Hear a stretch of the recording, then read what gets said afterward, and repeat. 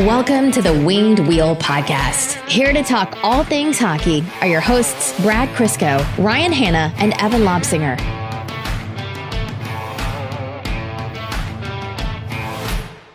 I'm going to look like an idiot this episode. I usually only sound like one, but I'm going to look like one this episode because I'm wearing an oversized jersey. But it's worth it because these Grand Rapids Flying Toasters jerseys are absolutely unreal. They go hard. we were talking to someone we were interviewing, and you'll hear that over the All-Star break, but we were saying like the juxtaposition between these giant hockey players who are trying to punch you in the face and they're also wearing these baby blue jerseys with flying toasters on them is absolutely hysterical. I can't even believe a professional hockey team did this, but I'm so glad they did. There's a lot of good like giveaways and theme nights and promotions across the NHL, but the AHL does it different, and Grand Rapids is like top tier. They 100% leaned into it because they changed the little, it says like home and away on the scoreboard. They changed it to Toasters versus Belleville. Yeah. They called themselves Toaster Nation. Fly Toasters Fly. Yeah, Fly Toasters Fly. Just a masterclass in leaning into the ridiculousness of it all. Yeah, it was a great weekend to be there, I'll tell you that. And while we were in Grand Rapids, Detroit had themselves a great little stretch there. And that's the only Detroit sport we're going to talk about is the Red Wings, because I don't really feel like crying on the Winged Wheel podcast right now. Brad, I will say the only thing I'll say about it is I commend you because you have shown up to this podcast multiple times after a devastating Bills loss, and you've actually kept your composure. I think I texted you, when does the hurting stop? And what was your answer? I said, I'll let you know. Haven't got there yet. Going on 36 years now. Thank goodness for hockey in Detroit and Grand Rapids, because that's going to keep us going today. Folks, welcome to the Winged Wheel Podcast, here to talk to you about all things Detroit Red Wings hockey, Grand Rapids Flying Toasters hockey, the world of the NHL, and lots more. I'm one of your hosts, Ryan Hanna. I'm Brad Crisco. And I'm Evan. On this episode of the Winged Wheel Podcast, we have a lot to talk to you about. Detroit played 2 games, 2 wins for them, one against Philadelphia and one against Vegas, 2 presumptive playoff teams or playoff competitive teams. Additionally, there's a ton of storylines in there from Larkin to Kopp to Raymond and everyone else. Really, really eventful games, line as well. We'll give you some updates on Patrick Kane, Detroit's upcoming schedule before the All-Star break.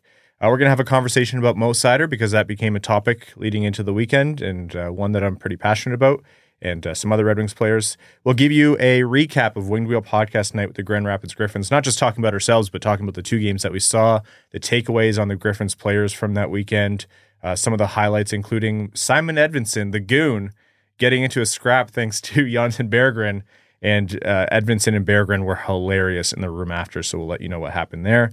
And then news from across the NHL. Gallagher had one of the most suspendable hits I've ever seen. And then, believe it or not, the Department of Player Safety, in our opinion, botched that one. So we'll be talking about that and more from across the NHL before overtime.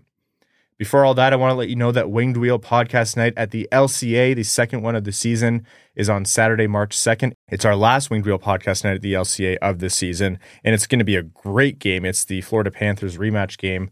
So big divisional rivalry, big playoff implications as they play an Atlantic foe. What Winged Wheel Podcast Night at the LCA is a partnered event between us and the Detroit Red Wings, where you get tickets not only to the Red Wings game, but you also get access to a pre-game live recording of the Winged Wheel Podcast. Right before the game, it's going to feature us and, more importantly, special guest Ken Daniels. Other special guests will be there as well. It's a great time.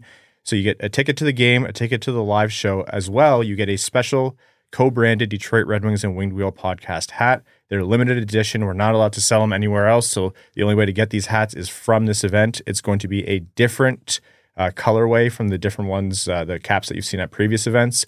We'll have a black one for you if you want to choose one of the old styles, and the new style will be there as well, so stay tuned on what that looks like. There's going to be an opportunity to buy food and drinks. Your tickets are all in Winged Wheel Podcast specific seating sections. The gondola is completely sold out, but there's still upper and lower bowl tickets. A portion of the proceeds from every ticket sold benefits the Jamie Daniels Foundation, which is the most important part of all of this. And your tickets have a discount built into them. So Winged Wheel Podcast Night at the LCA. Link in the description to get your tickets today. Only the first 400 get the special Red Wings Winged Wheel Podcast co-branded hat. wingedwheelpodcast.com/Red Wings or a link in the description. Again, only the first 400 tickets. All right, let's start with the Red Wings here. And I know I've said this before, but January is a complete inverse of December. I don't care about process versus results. I don't care about who deserved to win what game. Detroit has taken an insane amount of points compared to what might have been predicted for them. I think they're at 19 points of a possible 24 through the month, and that is just absolutely absurd. It's even more absurd when you look at the actual NHL standings. We blinked, and I think every game over the last 4 days has went the way of the Red Wings. You know, we were having so much fun in Grand Rapids. You know, we're paying attention to the Red Wings game as much as we can before we caught up on them when we got home. And I noticed the Red Wings were in 8th, the second wild card spot. And then I had to do a double take when I noticed the 5-point gap between them and 9th. Yeah. When the hell did that happen? My God, like, tremendous. Don't get me wrong. I'm not upset at all. But that must be an incredible stretch of luck for not only the Wings to take their points, every team chasing them must have had a catastrophic week. And, you know, not to say that they're out of it, but Detroit is now sitting at 57 points in 49 games. It's a .582 points percentage. And they are in a playoff spot by points percentage because behind them, the Islanders have a .531, the Penguins have a .554, the Devils have a .543, and the Capitals have a .543. After that, you drop off to .490 with Buffalo and Montreal, and I think they're out of it. Any one of the Islanders, Penguins, Devils, or Capitals could get back in it with a good run, and some have games in hand.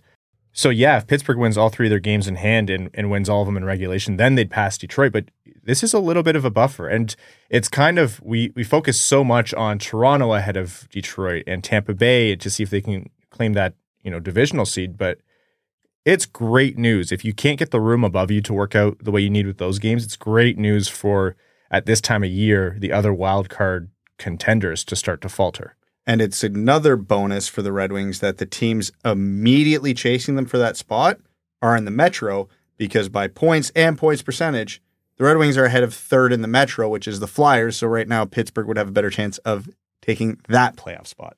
You have to win your own games, just one game at a time. You focus on improving the process and hoping the results follow.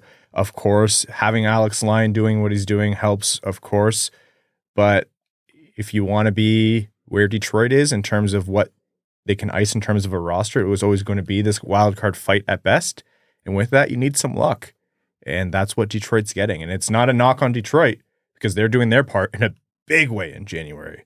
But that is a really, really good stretch for Detroit there. So don't get too focused looking ahead at Toronto and Tampa Bay, who has now remembered that they're Tampa Bay. They're 8-2-0 in their last 10. It's everyone in that wild card mix. Great news for Detroit. They started out this little stretch here with a win over the Philadelphia Flyers, a 3-0 shutout for Alex Lyon, who continues to be Alex Lyon. 3-0 where Detroit had 17 shots on goal, 30 shots against. So the Flyers will be not thrilled with the fact that they couldn't beat Lyon, and Detroit should be thanking him, but they also got their goals. And what was also a chippy game. You'll take the points, #JustWin. You continue that MO, and that seems like a very January 2024 Detroit Red Wings game. Just win, baby. Now, the breakdown on this game, I'm just going to skip for the most part. Just win, baby. 3 goals, outstanding goaltending. That's a recipe for success. It's not exactly the most sustainable recipe for success, but hey, if Alex Lyon's going to keep doing it, nobody here is complaining. Larkin scored his 20th goal. It came from Lucas Raymond. It was on the rebound, so Larkin is another 20-goal scorer on the season. And Mo Seider, the conversations about Mo Seider online were coming into that game. It was funny that Mo Seider scored. And he scored off of a fortunate deflection, but you'll take it. That one also from Lucas Raymond. And then Andrew Kopp scored a shorthanded goal to make it 3-0 off a great play from Michael Rasmussen, protecting the puck and dogging it down low. Setting up Kopp in front for the shorthanded goal. Kopp scored his 9th. I believe it was the intermission interview where they asked Kopp, what does it mean to score? Because that was his 100th goal of his career. They said, what does that mean for you to score your 100th goal? And immediately Kopp said, doesn't mean shit. I have to play better. It doesn't mean shit. And I was like, you know what? I think Andrew Kopp's been playing better and better lately, especially in 2024. We've talked about it. He didn't have a good start to the year, and he didn't have a good really middle to the year in terms of output on the ice. And it had the same energy as a while back when Michael Rasmussen, they asked him what his New Year's resolution was, and he said, play better hockey, or whatever that was. Absolute same energy. And to Copp's credit, he's been producing a lot more. He's looked a lot better out there. Yeah, the bar was pretty low from the first season and a half of his Red Wings tenure. And his game's still not without its flaws, but he is what he is. Like, the line of him, Rasmussen, and Fisher, their shutdown metrics have been phenomenal. Unreal. They are a true lockdown line right now. So any offense they're producing is a bonus because they're providing value even without it. Fisher and Rasmussen are such little water bugs out there, and they're such a pain in the ass to play against. Like, they get down low, and they make defenders' lives a living hell trying to get out of the zone. So it's great to see that line have success, and they've been contributing almost regularly now. So the Red Wings really need something like that. Calling them little is like calling my dogs little. Oh, they're like little water bugs in the sense of like the universe is big. Yeah. Okay, Ilya. Something else about that game, Klim Kostin dropped the gloves with Delorier, I think it was, and he's a tough customer, Delorier. He got a couple good shots in on Kostin. Kostin was able to feed some back. But that was an important example of why Kostin is good for this team in terms of not getting bullied, because Mo Seider laid a couple big hits that turned into a boarding penalty. I don't really know if I agree with it, but a couple hits that turned a little ugly. It was just one of those plays where I don't think the player did the best job protecting themselves. One lost his footing, and Seider was just already committing to the hit. Anyways, Philly started running around. It was Delorier, it was Hathaway, Sealer, whoever. They were looking to fight everyone. Like, it was getting ridiculous out there. And having Kostin as that release valve so that they could fight someone, and it wasn't, Dylan Larkin, or they weren't going after Lucas Raymond or whoever else, that to me is important. It was very old school hockey, rock'em sock'em, when they both willingly took their helmets off before it. Hell yeah. They took the 2-minute unsportsmanlike minors, and they agreed to just do it. That was, I know keeping your helmet on is safer, but the goon in me was like, oh, absolutely. Here we go. Yeah. Yes. I was listening to the details here are sparse because it's my brain, but I was listening to some podcast. I actually don't remember which one. And I actually don't remember who said this. Evan, are we sure you didn't just think this? You guys are gonna vet the credibility of this, but forget what I just said. Okay. They said that Klim Kostin is one of, if not the toughest guys in the NHL. And apparently he trains in the offseason with professional MMA fighters. Yeah, he does. So he doesn't look like that big strapping goon that would just pump your eyes shut. But man, he is scary. And when he grabs guys like Delorier and just kind of has his way, it's wild to see. It goes to show you how tough some people are in the NHL, because Radko Gudas, for example, lit up Kostin in that big hit. And I'm like, if I tried to lay that hit on someone Kostin's size, I would die. You would literally die, yes. Yeah. Anyhow, it came to be a chippy game, and Detroit held on 3-0 for the win. And you think they go up against a team. I know the Flyers haven't been as hot, but the Flyers are a playoff team. They're in that divisional seed right now. And they pulled out the win against them, which is great, because the next game they had was against the Vegas Golden Knights, who, again, they aren't playing as well as they were. They're missing Jack Eichel. They're looking to regain some form. It's not like they've been doing poorly. They're second in the Pacific right now. But they also got the win against Vegas. That game was a huge one. That was the one we had to go back and catch up on because we were watching the Flying Toasters that night. But Dylan Larkin scored his 21st goal of the season, and that was the 200th goal of his career. Beautiful play. Raymond had to brink it back to Larkin, who scored. Raymond immediately went and got the puck from the net, which you love to see. It almost flew by for Larkin. 200th goal, 11-game point streak. That's 11 straight games. And I think in that stretch, Larkin played some hockey, which I would say, he would probably say wasn't his best hockey. A little bit, undisciplined hockey with the puck or whatever. And he's on an 11-game point streak. Yeah, undisciplined hockey sometimes leads to offense. That's why I do nothing but cherry pick in beer league. Brad trying to give me an aneurysm over here. And I do think Larkin has looked a lot better too. Whenever people are like, oh, Larkin's not the superstars we had of the past, most nights, even though we talk a lot about Mo Seider and, the impact of Alex DeBrincat coming in, or if Lucas Raymond's, on a hot streak or whatever, Dylan Larkin is still Detroit's most important player unless Alex Lyon's doing Alex Lyon things. When people say like, "Oh, he's not the superstar of the past," okay, name me those people. They say Steve Yzerman, Nick Lidstrom. It's like, okay, those are two of the best players to ever play the game. Like, pump the brakes a little bit. Yeah. Dylan Larkin has had an impressive career up to this point, and he continues to really push the naysayers who say, "Oh, he's not an elite or a true number one center." He's having a phenomenal season at this point, and even though there's been some slight hiccups with having the puck on his stick lately, but this point streak really reiterates it to me that he continues to improve his game. Yeah, if your version of poor hockey means you're scoring 21 goals, you're on an 11-game point streak, I'll take that as a Red Wings fan for sure. Jake Wallman made it 2-0 off a absolute piss missile. It was a cannon of a shot on the left side there. I think Ken called it a bullet on the broadcast, and that was accurate. That made him the first Red Wings defenseman, Ken said, with 10 or more goals since Mike Green in 2016-2017. He's 8th in the league for defensive scoring right now. Goals, not points. Yeah. Filip Hronek never had 10 goals. I don't know if Phil Hronek hit the net 10 times in his season in Detroit. He's too busy doing finger guns because he was a sheriff. I'm happy for Hronek that he dialed it in and can now hit the 4x6 in Vancouver. But yeah, there's no chance he was getting 10 goals in Detroit with his spray and pray method. Even Hronek this year has 3 goals with Vancouver. That is insane. He had 9 with Detroit the year he got traded and didn't score in the 4 games he was in Vancouver for the rest of that season. And going backwards, 5, 2, and then 9 the year he played 65 games for Detroit in 2019-2020. So no. That's wild. And that's it. Brad's not wrong. Hronek, the exciting part about Hronek was how hard of a shot he had, and we thought he had an offense on the left side, and then immediate disappointment when he just could never corral that thing. You could never bring that in. Correct me if I'm wrong. Did he not register the hardest ever in-game shot in the NHL this year? Was it? I think one of his 3 goals in Vancouver. Oh, yeah, I think you're right. Yeah.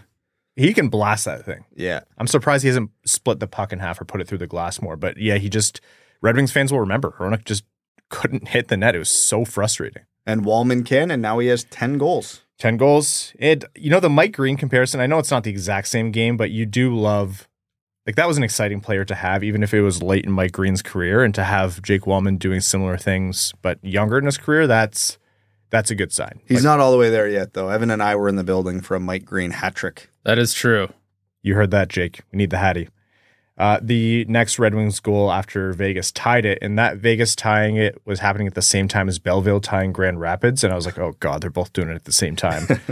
Joe Veleno scored in front. Mo Seider made a good pass from the point on the power play. Veleno was trying to center it to DeBrincat, and the puck ended up in the net.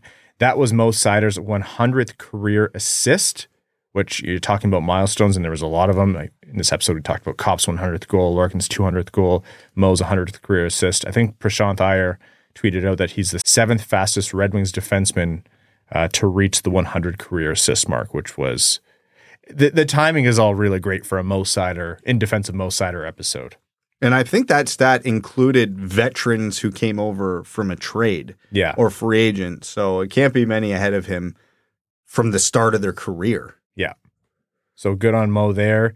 And then in the third period, Andrew Kopp scored again his 10th goal of the season. So that's another double-digit goal scorer for the Red Wings. And we just got done talking about Andrew Kopp and how he has been playing a lot better. That's consecutive games with goals for him from Michael Rasmussen. But the MVP of the play was not Rasmussen and even not Kopp, even though he did a great job firing it home. The MVP was Christian Fischer. Goalie can't stop what he can't see. And now some of you might think I'm referring to a screen that Christian Fischer put down. Kinda. Absolutely not. He decided that it was a prime example of the blowing snow in Michigan and just gave Logan Thompson a firsthand feel of it and put a good amount of snow directly into his face. The old pocket sand. That is genuinely one of the oldest tricks in the book. I am so surprised Vegas didn't swarm Fischer and tune him up for that one. Genuinely speaking, though, I don't think that was the intent, and I think Vegas knew that. He was Yes. There was a lot of snow. He's crashing the net for a screen or a rebound. We see that play 100 times a game. The only thing that made that different than a normal one is the pass came across instead of just being a shot from where he was at. Because correct me if I'm wrong, I'm pretty sure Fisher was even facing that way.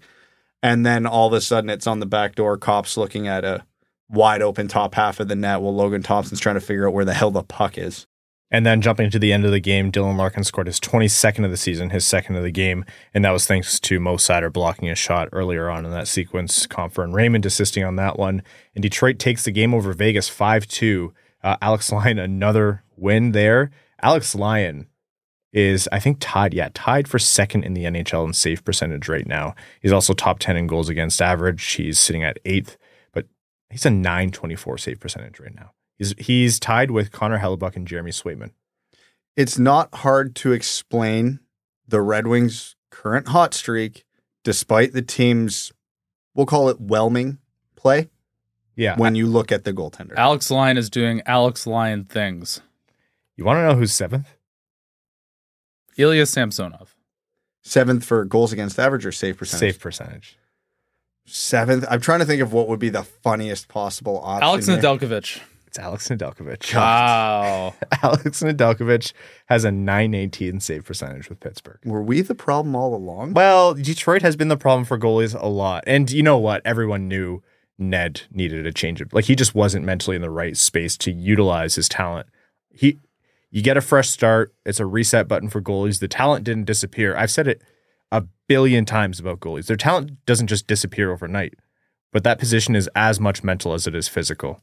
And so if things are off where you are, there's a point where you can't repair it. So I'm happy for the guy. Good for him. But yeah, Alex Lyon he's continued to be the difference maker. In games where Detroit has an average performance, they have a good chance of winning because of Alex Lyon. In games where Detroit has a poor performance, they have a chance of winning because of Alex Lyon. And in games where Detroit performs well in front of him, I don't want to say it's a guaranteed win, but it almost is because of Alex Lyon. Like, your baseline is so high when you have a goalie playing top 5, top 3 level in the league. Like, that is, people would kill for that. And I've said this before, but GMs have to be calling Yzerman nonstop about him. And Yzerman is probably hanging up nonstop saying, why would I deal with this guy right now? He's the only reason why we were able to undo a god-awful December to the point where people aren't even thinking about it anymore. Thank God the Red Wings had a really strong stretch of play in October, November, despite the goaltending. Otherwise, the decision to not play Lyon for as long as they did would be a hell of a talking point. Yeah, the fact that they were scoring to the degree they did and were playing as well as they did, like, that's a good testament to they can still be an exceptionally good hockey team even without the goaltending, which is why we always say they have a lot of room ahead of them to improve. And they did that with, Reimer. He got lucky a couple of games, but then really fell off, and Husso just really not playing well. And Lyon's doing it in, every sort of end of the spectrum. He's playing well when the Red Wings aren't giving up a lot of shots. It's really tough for goalies to mentally stay in those games. And he's also playing extremely well when the Red Wings do give up a lot of shots, which is mentally exhausting. Yeah. So really, he's been the shining star of the Red Wings over the past month. Lucas Raymond also had a quiet 2 good games since we last spoke, 2 assists in both of them. So he's motoring along too. January has been a complete 180 from December. And like we mentioned before, Detroit's firmly in a playoff position. They have one more game now before the All-Star break, and I don't want to be dramatic because they've had such a great January that no matter what the result is on paper, they still have had an unreal month. But it's against the Ottawa Senators, and I'm sorry, they need to win this one. 3 days of rest going into this game as well. It's a statement game. 3 days of rest. You have 9 days off after this for the All-Star break. No, even though Detroit has been light years better than Ottawa in terms of the standings this year, Ottawa has had their number. Detroit has struggled against Ottawa in big games previously. Detroit needs to pull out this result. They just can't get pumped like they have been by Ottawa. Hopefully the Toasters broke the curse. Yeah, by beating the Belleville Senators. Exactly. And as it turns out, the Belleville Senators, much like the Ottawa Senators, giant group of piss babies. You know who they should start Ville Husso on Wednesday? Yeah, shut out 2 different Senators teams in a week. That would be funny. Yeah. That being said, absolutely the hell not. You're not taking Alex Lyon out of the net. Well, they did send Husso down for a game for a conditioning stint. He might end up getting in. We'll see. He might. I wouldn't. Speaking of players coming in, Patrick Kane is getting close. They are deciding on whether to play him on Wednesday, and he won't unless he's at 100%. Otherwise, they're just going to take advantage of the All-Star break and let him fully rest up before coming back after that. So one more game before next episode. That's Wednesday, January 31st against the Ottawa Senators, and we'll be back with you on Thursday. A couple of points here, a couple topics I want to talk about before Winged Wheel Podcast Night with the Grand Rapids Griffins. First, Mo Seider and the season he's having. We've had this conversation recently, but Seider has been looked at in the public sphere in terms of his performance on the ice. And this is a selfish conversation for me because I'm pretty passionate about it. And I want to do a preamble here by saying this isn't a distrust of any model that says a Red Wings player is bad. And this isn't saying analytics are bad unless we say they're good or anything like that. But there have been specific instances of declarations that Seider's having a bad season and Lalonde should play him differently. And models have him, for example, the one I'm referring to has him as at the 50th percentile of players in his position.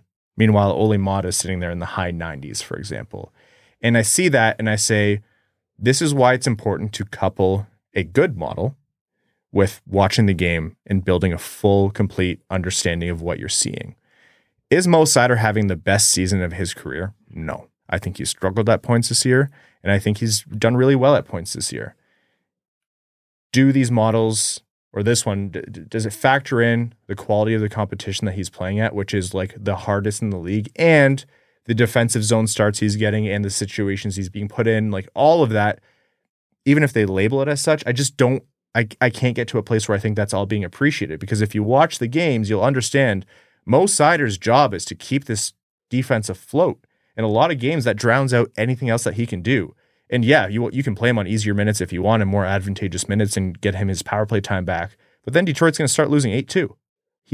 Him and his partner are the only ones who can take these minutes. And so is he a 100th percentile defenseman? No, not this season. No. But is he middle of the 50th? No, God, no. He's so much better than that. It's not even, you can't criticize a Red Wings player. We do plenty of that on this show. You just have to watch the game to know that this guy he has an impossible task in front of him. Evan, you see what's happening here? No, I don't. He's slowly morphing into us. It starts with screw analytics. I'm here for the eye test. No. Soon he's going to be advocating for violence, retribution. Loves when guys take their helmets off before fights, which is extremely dangerous and reckless. Ryan, have you ever heard of CTE? Frankly, I'm shocked you would carry that opinion. But on the other hand, rock star shit. So I see where you're coming from. But no, we're wearing on him, Evan. The battle is being won. To your point, though, you are absolutely correct. What I would question on the model is how much they factor in role and quality of competition, because I know Prashant has been a champion of bringing up data and showing data that shows not only are Wallman and Seider as a pairing getting the toughest deployment of any pair in the NHL, it's not particularly close. They are running away from second place on that one, which is a sign of two things. One, obviously, Lalonde has an exceptional amount of trust in them, which is a testament to how good they are. It's also an indictment on the rest of the D-core. But very true, both of those. Yeah, we'll focus on the optimistic point here. And he hasn't had too many plays this year where I'm watching it going, what the hell are you doing? Bad defensemen have those all the time. I can point out to 6 a game minimum every time the Red Wings bottom 4 touches the ice. Those aren't there. Does he blow coverage every once in a while? Yeah, every defenseman in the league does. Does he control his gap poorly at times? Yeah, every defenseman in the league does. Nobody's perfect. It's just a matter of degrees. And you can tell Seider is still Seider way more often than you are seeing any mistakes from him. And this is, I think, something that gets lost in the fray here. First of all, just to add on to what Brad said, I still don't think we are properly able to analytically look at and quantify what positive defensive play is. I think it's very heavily weighted towards offense. Brad wants to say right now because it's more important, but we're not going to have that fight today. I also think like this is the risk of looking at only a player card or only numbers and making a declaration that a player is good or a player is bad. First of all, it's never so black and white. Secondly, you have to be putting it together as a bigger picture that you're painting, like I was referring to before. Something I think about a lot is in Jack Hughes' early career, his player cards and his analytics were terrible. Like they said he was like first percentile, second percentile, like some of the worst hockey in the league if you were to believe it. You needed to watch Jack Hughes for a little while to know that this guy was eventually going to be a star. What have we said about defensemen on this show? To be an elite defenseman, it takes a long time to get there. Ask Buffalo fans how they felt about Rasmus Dahlin at various points in his development before he is where he is now. It takes time. It does take time. And Mo Seider started fast. He's doing exceptionally well. And you have to remember, he's still a kid. Like he is still so young. We're not even talking about his like output prime. He has athletic prime ahead of him. He has physical prime. His body is still getting stronger and better and faster. And if you're a defenseman, your brain does most of the work. Red Wings fans will know that from watching Nick Lidstrom. I just can't get behind, declarations that, yeah, Seider is bad this season. When you're like, he has a grown man's workload. He has a, Victor Hedman in his prime years, Drew Doughty in his prime years, whoever in their prime years workload right now, and he's still a kid. Or maybe we take all these analytics as fact, we'll print them out, get a nice stack going, and we just accept the fact that Mo Seider's bad. So we should take all this paperwork into Steve Yzerman's office and get Claude Lemieux in there and have that contract signed right now. Yeah, I'd like to be in that room for that Royal Rumble. Like right now, we'll sign him at that rate, and then we'll re-examine where we're at in a year, okay? Yeah, the funny thing is like this might actually be beneficial for a contract negotiation because when you do contracts, they don't only look at point totals. It's obviously a way more complex negotiation than that. And for a fact, Claude Lemieux is going to be bringing up the fact that Mo Seider is, playing all these tough minutes. But they're going to look at output and say, no, sorry, you're not going to get paid as much as this guy who's a number one D because he has that many more points or whatever. Like, it's going to be part of the conversation. And what the right answer is, I don't know, but they're going to have to figure it out. It's one of those scenarios where if you bolster the second pairing and third pairing, I think that will definitely unlock a lot of Moritz Seider's output. Yeah. If they can, take one or two shifts off a period for somebody else to shoulder some of that load, that's going to be a night and day difference for how many minutes Seider and Wallman can log and sort of their offensive production that they can eventually generate. Like right now, it's like we can't put anybody else out there because if we do, we're going to lose. Well, they do that sometimes because you can't ever get 100% matchups, which is why we've noticed Alex Lyon a lot. Yeah, that's it. Like when we talk about the Red Wings have room to improve, we're not even talking about this. Red Wings are scoring at an exceptional rate. It's the defense. The defense is the bulk of what they can improve on any given game. Team defense, yeah, the forwards are part of it sometimes, yeah, but even as that improves, it's like, oh, those are the two best players in the league on the Edmonton Oilers. Yeah, that's going to be Mo all night. And he's going to get destroyed in the analytics because he's just doing his best to fend off McDavid and Draisaitl all night. But hey, Detroit actually held them off the score sheet for a good chunk of the game or was able to keep them at bay for a little. Like it's the Red Wings having a true number two center would go a long way as well. But we don't need to open that can of worms. Yeah, that is a can of worms. Speaking of centers, just a little more on Andrew Copp. A little bit of a redemption tour for him. He seems pissed off. He seems like he knows exactly how the season has gone for him, that it's not been to plan, to put it very, very lightly. I do think he's been playing better hockey lately. Brad, you made a good point. That Copp, Rasmussen, Fischer line has been exceptional. Probably has him in the right role to thrive and excel, and I think it's unlocked a lot of confidence for him too. Yeah, if your defense outside of Seider and Wallman can't defend worth a damn, it helps when you have a forward line who can really help in that department. All right, that's enough of my my ranting, my in defense of Moritz Seider conversation. Again, like, you're allowed to criticize Red Wings players. That's not it at all. But I think the narrative is a little lost on Moritz Seider for those who don't watch him game in and game out. And this is just to say the dude is still an unreal defenseman and undoubtedly Detroit's number one defenseman. he's not a middle of the pack guy. The best part about that for you was you got animated, so you kept like pointing and moving your arms, and the flapping of your sleeves was very entertaining. It's ridiculous.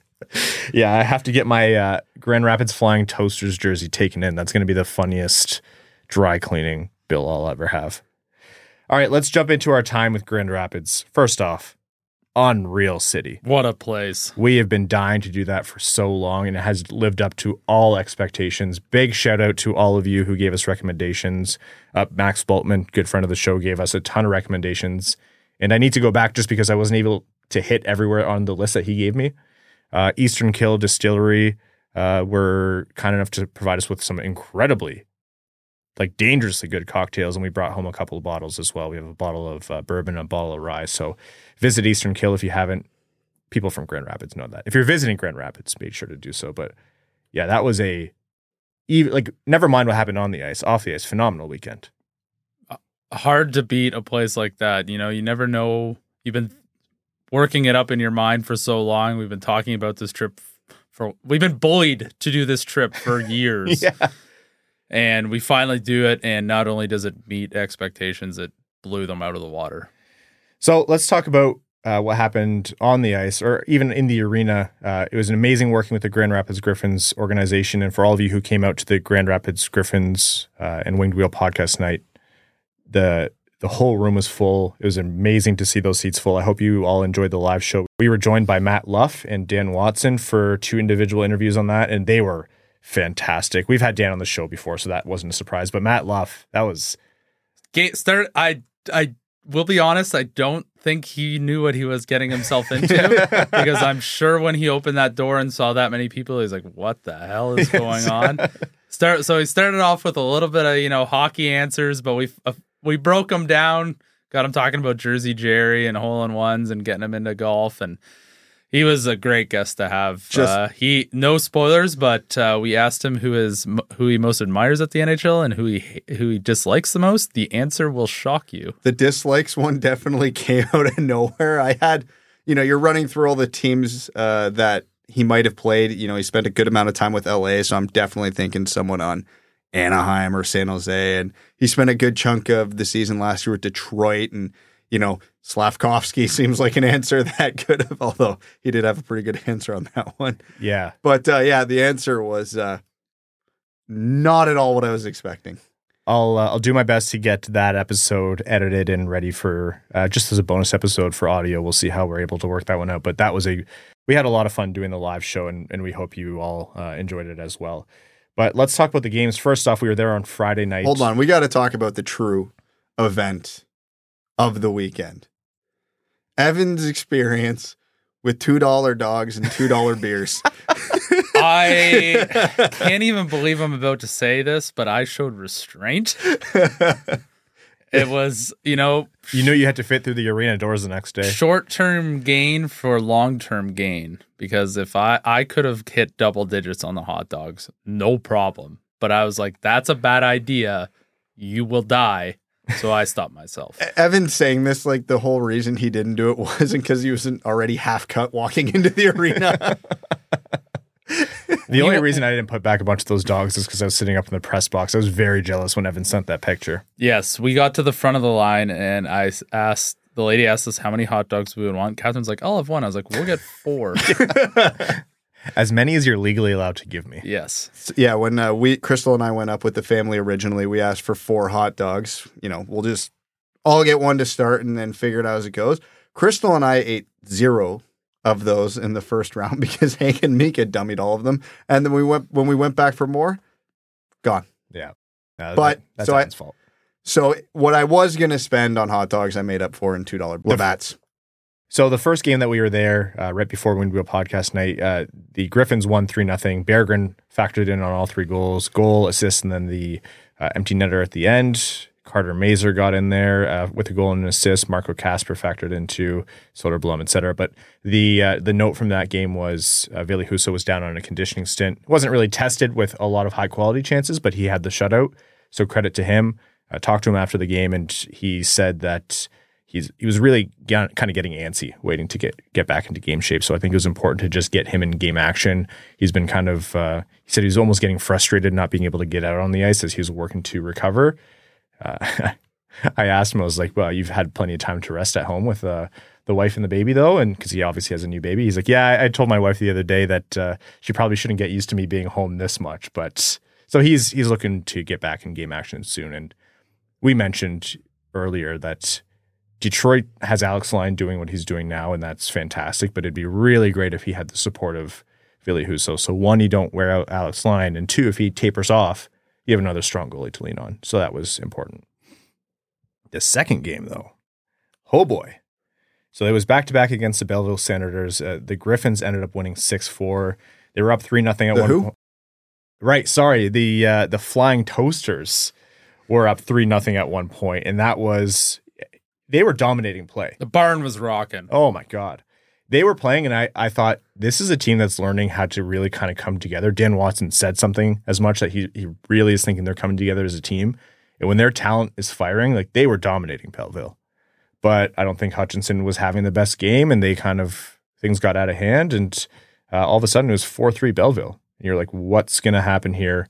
And then in the third period, the Griffins put it back together. Zarnik scored, Soderblom scored the game winner, and then Berggren scored an empty netter.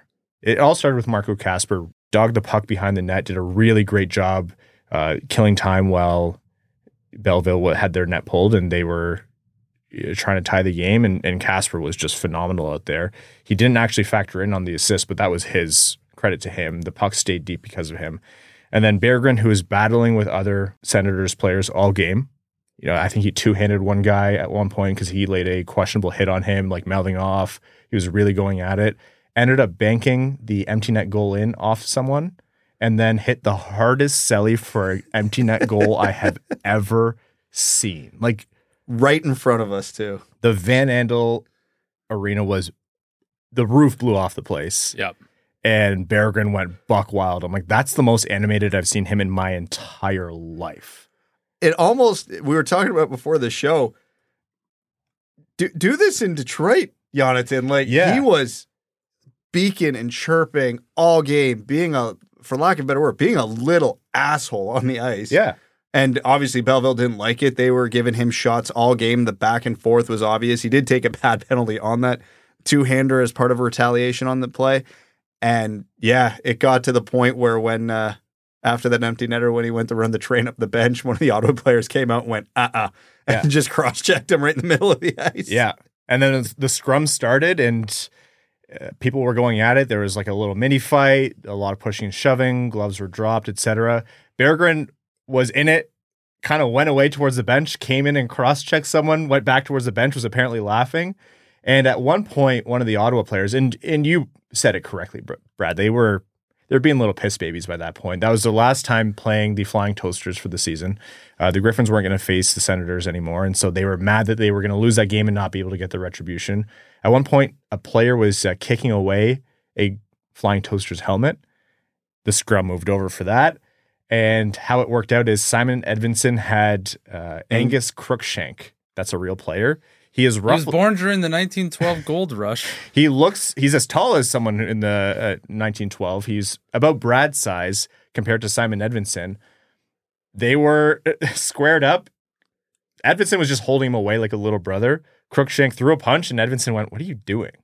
He threw another punch, and Edvinsson went, "All right." Dropped his glove, walloped him in the head a couple times, threw him to the ice, skated off, threw his glove, got the crowd pumped up. I was like, what is happening right now? What did they do with the Swedes? Where are the calm, classic goons, temperamental Swedes? Now I'm just seeing goons everywhere. They were, again, we said Berggren was as pumped up as we've ever seen him. Edvinsson, that was as pumped up as you've ever seen him. Yeah, at least with their time in Detroit, they've been very calm, very even-keeled, very level-headed. All of that, or I should say, none of that in the game on Saturday. You love to see it. If and when they both get their next window of opportunity with the Red Wings, I'd love to see that translate into the game all the time. That confidence they're oozing, the willingness to not back down from all the BS and keep themselves engaged in that. the Red Wings need that sort of energy and that sort of mindset with the team. I would love to see both of them carry that through. Something else before I talk more about the Edvinsson thing in that game, Albert Johansson, man. Like that backhand goal that he had to protect the puck, even as a player overall, like we were saying, I was talking to Bob Kaiser and Larry Figursky, which shout out to them. They were excellent to meet in person and work with. They had us on during the intermission as well, which was fantastic to do. No edit button, so that was a little bit nerve-wracking, but we made it through it. But, the Red Wings defensive core is crowded, so we're not really talking about Albert Johansson a lot, but he's a guy who's, I still think, poised to make that team. Yeah, he was solid. Outside of the goal, I wouldn't say he made a ton of plays that really stood out. And even on that goal, let's be honest, an NHL goalie probably stops that. But I'm giving him the credit, man, if he's going to fend off the defender like that. Yeah, everything he did to get in position to take that backhand was phenomenal. Yeah. Yeah, it was a great sight to see. Grand Rapids defense as a whole was very, very impressive, the entire unit. So that's a phenomenal sign. Like, outside of Seider and Wallman, you can make arguments that if you just, swap the Red Wings to the Griffins, it wouldn't be that much of a drop-off. But so at least cheaper, if nothing else. On Edvinsson's fight, a funny little story here is that I had actually come down from the press box. They were asking what players there were any interviews for after the game, and I just said, who's on the list, and there was no one there because there weren't really any other press there that game to cover. And I went, I'm not going to be the guy to pull these guys in, extend their weekends. They just are playing back to back. I'm like, we just had Luff and Watson on the live show. We have more interviews coming up with some guys here. So I was like, I don't really want to, whatever. It's okay. We don't need to talk to him. And then the fight happened and I sprinted back upstairs. I went, we need to talk to Simon. You go to the room and Simon was there waiting for it, like grin on his face, laughing because he knew what happened there. And man, when I tell you, Berggren was dancing around like a little shit disturber, just chanting "Rocky, Rocky." There's a clip of it too, like that. It's not in the dressing room. It's in this like outer area before the dressing room that the guys actually go to. And he's making Edvinsson laugh. And I asked Edvinsson about, a physical aspect to his game. And is it something he wants to leverage a little bit more, even though he's not that kind of player? And Berggren's like, oh yeah, right. And then kept chanting Rocky and stuff. I love it. It was so funny. Edvinsson had a blast with it too. He's like, yeah, the guy wanted to go. So I guess it's my first career fight. So that's crazy to me. That's his first career fight for a guy. It didn't look out of place at all. No. Just tell him next time, drop both gloves. Yeah. We're getting there.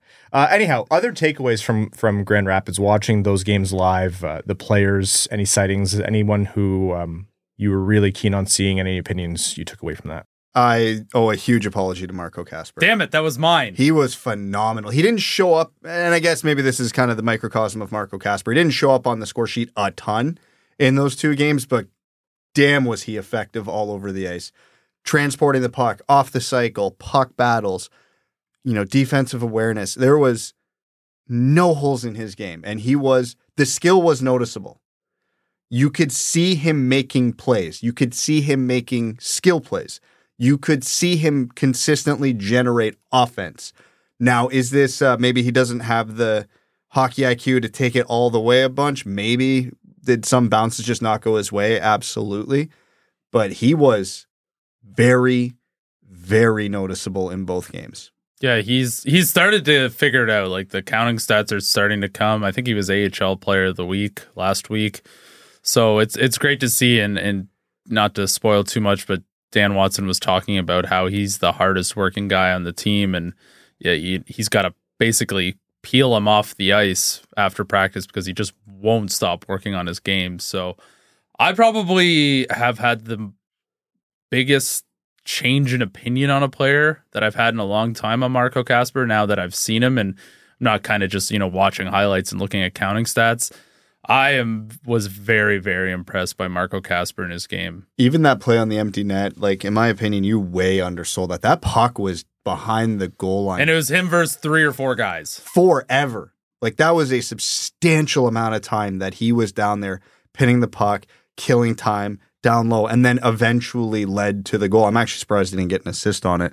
I guess the Sens player must have just tapped it before Berggren picked it up, but that was like Darren Helm-esque, the shift. Yeah, it was. It's not hard to see why they liked his game a lot. And Casper, leading up to that draft, like he was a prototypical Red Wing. And when the rumors started coming out about who's interested in who, it was, Casper is a prototypical Red Wing who's going to be picked by them too. Yeah, 100%. Yeah, you see it. You hope the offense comes a little more regularly and a little more, naturally. He's still so young too, right? Like he's got a lot of time to develop that, to find the productivity and the consistency on the score sheet. So this weekend's turned me into a believer again. Yeah, there's something about seeing the way that team has come together over the course of the Grand Rapids season. And again, Dan talked about that. That's part of the AHL experience. And I know we wanted Casper to be the guy to kind of make some noise this offseason and coming into training camp for the Red Wings. But if he needed that runway to kind of find that consistency at the pro level, it's looking good for what he can do in Detroit in terms of being a high impact player. 100%. Mazer was also very noticeable. You can see why people think he's going to fill that, role that, let's say, like Bertuzzi filled for a while. Mm-hmm. He's not quick. Don't tell Carter Mazer that. No, yeah. He's not slow, but he's not a burner. But you can see when the puck's on his stick in the O-zone, he finds the seams, he finds the gaps. Whether that's with his body, with a pass, with a shot, that he made very few incorrect decisions with the puck on his stick. He looked like a pro. Yeah, he really does. You know how we always say hockey IQ is the be-all, end-all? There's no question Carter Mazer, that's his biggest skill. All right, that was Grand Rapids Flying Toasters, Grand Rapids Griffins, Winged Wheel Podcast Night in Grand Rapids. We can't wait to come back and do it again. Lots more to say about them, but for now, let's jump into some NHL news. We're going to probably just hit 1 or 2 points here, but speaking of hits, Brendan Gallagher and his high hit on Pelech came across the middle of the ice, aimed at the head, elbow hit the head, extended up. Like that was, to me, a textbook targeting the head, impact to the head. Pelech, who has a concussion history, just came back from one, I believe. Nailed him. And I saw that. I went, that's about as clear as it gets. The internet has never been so united in a single thing in its life. And for those who don't know the rules, if the Department of Player Safety offers you an in-person hearing, it doesn't matter whether or not you attend in person. If they offer you an in-person hearing, you can be suspended for more than 5 games. If it's a phone or virtual hearing, then you are limited to a 5-game maximum. That's just generally how it goes. And we are all expecting in-person hearing. And then at that point, it could be any suspension. You don't know how it's going to go. But I saw that hit and I went, oh, that's a bad one. I'm not talking 20 games. I think it should be, considering that it was intentional and it was malicious. But a lot of people are talking there could be 2 digits involved in the suspension. Then they don't offer him an in-person hearing. And everyone acted calm and civilized from that moment forward. Just like, again, the first point here is you can't be surprised. It's the Department of Player Safety, just terrible decisions through and through. It was an empty net goal standing at the hash marks. 100%. They suspended him for 5 games in the end. So they gave him the most they could without offering him an in-person hearing. But that was just like, how do you not punish that more severely? This is the one where you almost look at this literally, the Department of Player Safety. This is as blatant of an attempt to injure as we have seen in a very, very long time. Doesn't have the puck, doesn't think anything's coming, goes out of his way to elbow him in the head at high speed. Textbook. Like, if you were going to ever show a clip to future generations of this is how we explain attempt to injure, you show them that clip. 5 games is comical. I would have showed them the David Perron clip. What David Perron did was bad, and he deserved the suspension. And I think there were comparables that maybe he could argue he deserved 4 instead of 6, but it's a suspendable play. You guys have heard our opinions varied, though they might be on it, but they generally land in. You can understand why Perron felt he had to do something there. Larkin had been targeted in the past, whatever. Perron did something bad, got the right suspension for it, give or take. Why is it that Gallagher, were they going to talk about the amount of strides again? Are they going to give me a whole novella on the amount of strides that he took before he did this again? Like, it was malicious. It was malicious. He elbow extended upwards. He tried to hurt him, and he did. On 32 Thoughts podcast today, Elliot was trying to explain it, and bless his heart. One of the points he brought up was because it was 5 games, it has something to do with it's not subject to an appeal to an arbitrator. Bettman's the only one who's eligible to appeal 5 or less. It's not like you get an answer within a calendar year anyway. Yeah, which, by the way, Perron still isn't settled. And he's been back for, a month now? But that may have factored into the decision. Like, he just didn't want to deal with the appeal. Like, which to me is, if that's true, the most cowardly chicken shit reason I've ever seen in my life for making a decision like that. I don't know. I genuinely am at a loss at this point why they do anything they do, and nobody's surprised. The age-old joke of just spin the wheel. And Elliot tried explaining, he picked a couple other comparables this year where, it was 4 games here, 5 games there. And, on one hand, I go, the numbers, those add up. The only problem here is this one's much worse. If you have to game the way you offer suspensions because of the way your rules are set up, your rules are stupid and figure out a better way to do it.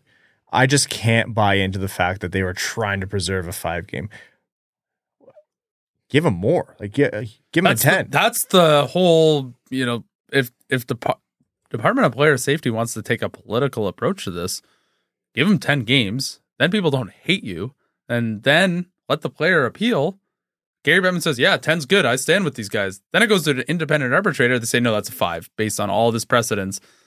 Then it, washes the NHL and the Department of Player Safety from having any blame to this. They're like, well, we thought it was a 10-game suspension. Independent arbitrator said no, be mad at them. It's so counterintuitive. But the Department of Player Safety, they're like, no, we'll be the hated ones. Even if you have the most big brain explanation to this, which isn't just they're terrible at their jobs, George Peros is terrible at his job. At the end of the day, they are still creating results that end in worse player safety. It is, like you mentioned, Evan, it was the most unanimous we've seen the hockey discourse in a long time. The Vancouver Canucks shiny blue helmets were more divisive than this. It's the most unanimous discourse has been in hockey for a long time. Everyone can agree that elbows to the head don't have a place in the game. This would have been a dirty hit years ago too. Put the hammer down on this one. It's Brendan Gallagher. It's not Connor McDavid. What are you doing? It is just, the NHL is so content with having a terrible Department of Player Safety. That's a hit. That's a hit that's going to end up in a lawsuit against the league, and the never-ending lawsuits against the league for CTE and hits to the head and whatever. That one's going to be played in court. It's so stupid. It's such a needless play. And people are going to say, a 5-game suspension is significant and he won't do it again. In my mind, not significant enough. Based on how I've seen other things penalized and suspended, that one was bad. That one as bad as it gets. I struggle to find any silver lining in that play to excuse Gallagher's hit there. That's why I don't get why they don't just make the suspensions longer. They make themselves look like the good guys, and then if an independent arbitrator thinks otherwise, then they're out of the blame game. I get that the NHLPA has a union-based prerogative to minimize suspensions because all you're doing is minimize loss of salary, and that's always going to be their focus. But there's going to be a point where their players are going to say, hey, at some point you have to protect us. You do. I get that the money is going to be more of an incentive than anything else until they reach a breaking point. But there's no way that you have star players in the league looking at that play and thinking, yeah, I think that Gallagher getting 5 games is just fine. Well, like every major sporting league, the best players have to be the ones who wave the biggest stick. If they want the Olympics and they want these sorts of things to change, the highest paid players, the most influential, have to be the most influential. Drives me nuts, man. It's wild. It literally is wild. I didn't even bother commenting a lot on that one because I'm so certain that that's bad enough where there's going to be no way they mess this up. And as usual, I'm an idiot and was proven wrong. So at least that's normal. Speaking of Vancouver's helmets, yeah or no to the metallic blue helmets. Same thoughts that I have with Vegas and LA. I really, truly love and appreciate the fact that they're trying something cool. Not for me, though. Oh, man, I love it. I'm a flying toaster guy, so bring me all the craziness. I get that some of them don't work. Like, for example, Vegas's home jerseys, I get why it's better for them to be shiny gold. And, they won the cup wearing that, and that's more impactful for Vegas's identity. I do think their previous darks look better. What if the Red Wings wore a shiny red helmet? I would love a deep red metallic helmet. Love that. Okay, that's one. Brad? No. Oh, I will say Vancouver's is the best of the bunch so far, but it's still not. Here's what I'll say.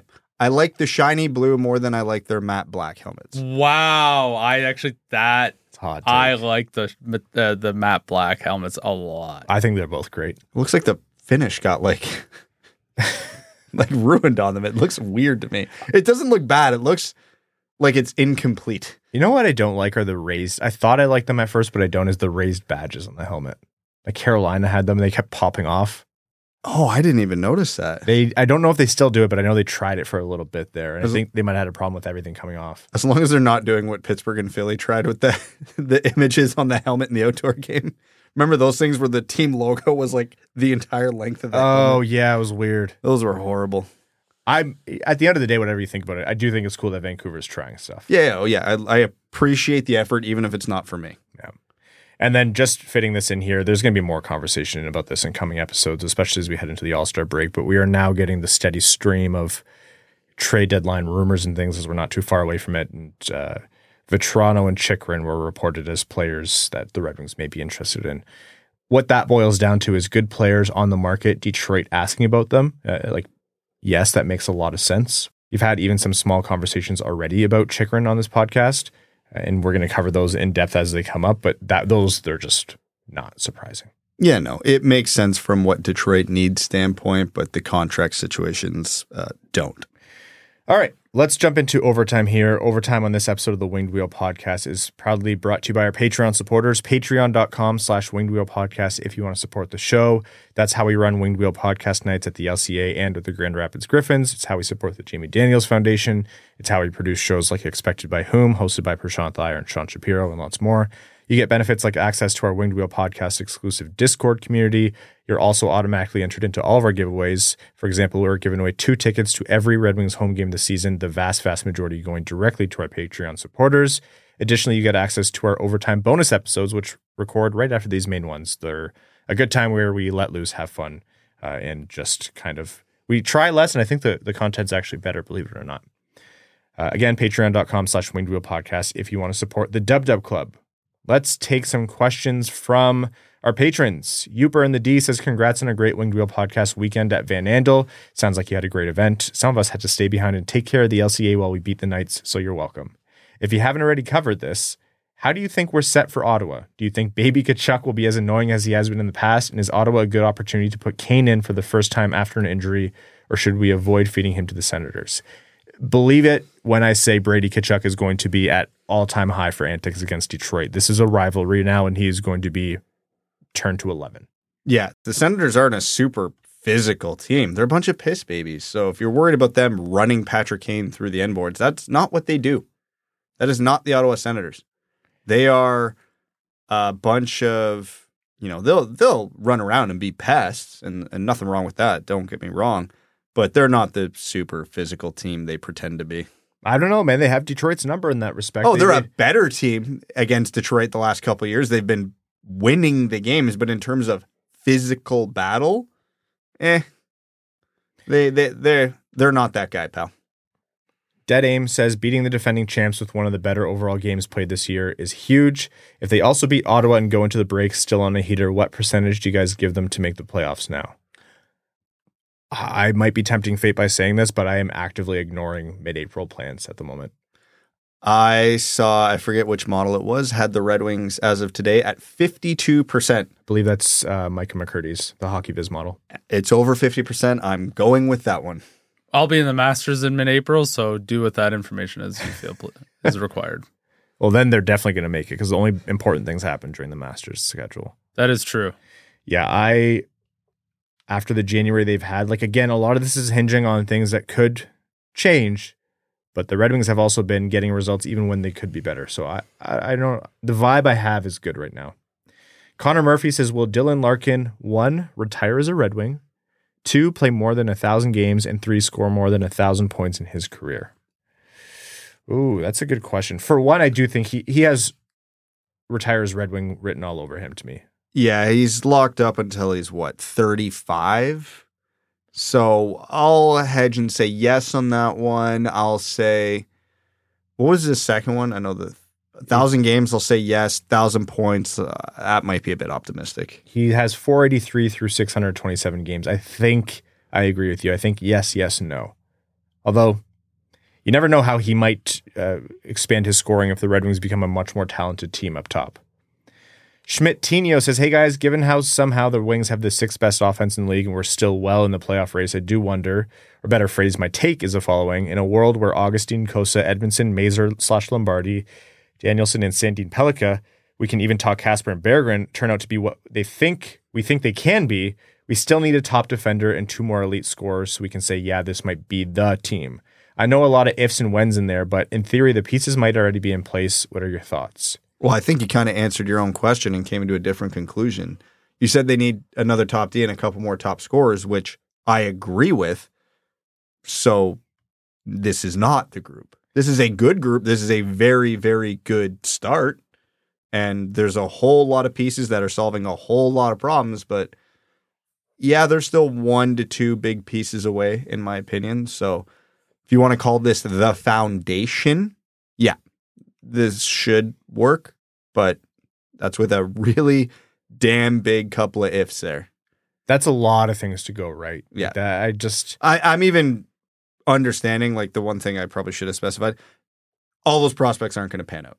It's just not going to happen. No. But they have so many of them that even if we're talking half of that group, we're probably still okay. Stay Fresh Cheesebag says, I sure wish I could have been in Grand Rapids this weekend. Glad everyone had a great time. Please expound upon our actual golden boy, the behemoth himself, the great gigantic Elmer Soderblom. Did you see enough to say he'll be an NHL regular? Stay Fresh Cheesebags. He scored a huge goal in the second game, but otherwise I actually came away largely unimpressed with his weekend. I agree. I think he got better in the second game. I think he had spurts where I was like, that's what you need to see from him all the time. He also got knocked off the puck a lot. For a guy his size, man, that can't happen. We harped on Rasmussen for years about that till he figured it out. And his game changed as soon as he figured it out. Soderblom's got a lot of the same problems in his game that Rasmussen did in the early years. He's got to figure it out. There's a play where the Griffins were basically all circling back for a breakout, and at no point did Soderblom come off the other opposing blue line, basically waiting to break in. That's fine enough if that's a set play or he was trying to hide. Like, that works from time to time. If your coach tells you to do it, you do it. But then the puck came his way on the entry, and he was just completely flat. Did not anticipate the play, did not read the play, was late behind the puck. The zone entry failed because of him, and that was just a microcosm of, I don't think he's doing enough to overcome any, skating or physical deficiencies that he has, which he shouldn't really have, especially the physical ones. And he's not doing himself a lot of favors thinking the game, the physical parts of the game. He had spurts where you saw the Soderblom that was on the Red Wings, but yeah, I'm becoming less and less confident that he's an everyday NHLer. It's not the end of the line for him by any means. He could turn things around, but he is lower than a lot of guys on the Red Wings prospect depth chart in terms of he should come up next, which was unfortunate. He was a guy that he earned a spot when the Red Wings weren't really prepared to give him one to start the season a little while back. And then, I don't know, he got injured. It was never able to get back on track. And it goes to show how fickle of a game being a prospect in the NHL is. Anyhow, let's wrap up this episode of the Wind Wheel Podcast. We're going to be back with you on Thursday to wrap up the Ottawa game and head into the All-Star break. And then over the All-Star break, we have a couple of really exciting interviews to release to you, which we're recording over the next couple of days. Can't wait for you all to hear that. And then if we get around to it, we'll edit the bonus episode, which is Grand Rapids Griffins Winged Wheel Podcast Night, that live show featuring Dan Watson and Matt Luff. But for now, let's wrap up this episode. Thank you all so very much for supporting the Winged Wheel Podcast. If you're a new listener, welcome to the show. And if you're a listener of old, it's a fun time to be a Red Wings fan. To all of our patrons, we could not do this without you, especially our name level supporters on Patreon. Arjun Shankar, Yves Bartels on behalf of the Sarah Grand Foundation, Aikfer, Samuel Soderholm, Icon, Brad's Lord and Savior Bradley Cleveland, Glenn Brabham, Croner's Left Knee, Ashley Van Conant, Sea-Line, Keenan O'Donohue, Yanni Burgers, Meals on Wheels, Matthew M. Rice, Admiral Matt S. at the Cheesebag Navy, Brad Shin Extension Baggins, Carl Brutanen Nanoluski, Carl Provy, Citizen High Five, Clip Clop Nene, Connor Scovey, Craig Kibble, Daddy Bettman Bucks, Denny's Gamer Girl, Derek Enstam, DJ Denton, Drop the Gloves, Eric Shun, God Creatives, Give Blood, Fight Probert, Hockeytown Love, Hockeytown Matt, Hassam Al Qassem, Jay Gollum, Jacob Turner, Joel Miranda, Jonathan Miller, Kaylin Wood, Marcus, Marlon Winchester, Matt K. Cannon Fodder to the Cheesebag Army, Matt McKay, Michael Edlund, R.A., Red Feather Desert Dogs, Ryan Hubbard, Scott Martin, Scree and Lube, Sprong 88 the Best, That's What I Appreciates About You, Wallman's Elite Dancing D, Wing Commander DeBrinket, who's a new name level supporter, welcome to the Dub Dub Club, Iserplan Stan, General Andy Bohan and the Cheesebag Army, Sam Bankson, AB, Adam Rose, Axel, Sandy Pellica,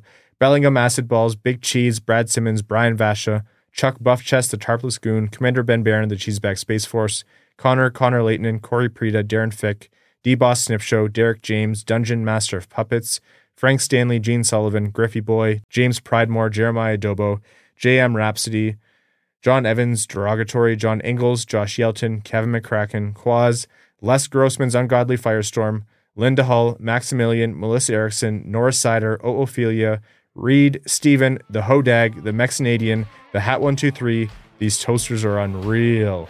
Winging It in San Diego, ex-formerly AA Ron, and your second favorite patron. Thank you all so very much. Go Red Wings and go Flying Toasters. Thanks for tuning in to the Winged Wheel Podcast. Be sure to check out wingedwheelpodcast.com, where you can subscribe to the show on iTunes, Spotify, or wherever you get your podcasts. You'll also find links to other ways to support the show, such as Patreon, official podcast apparel, and more. And don't forget to follow the show on Twitter at Winged Wheel Pod. And of course, the hosts at Brad Crisco, at Ryan Hanna WWP, and at Hockeytown Evan.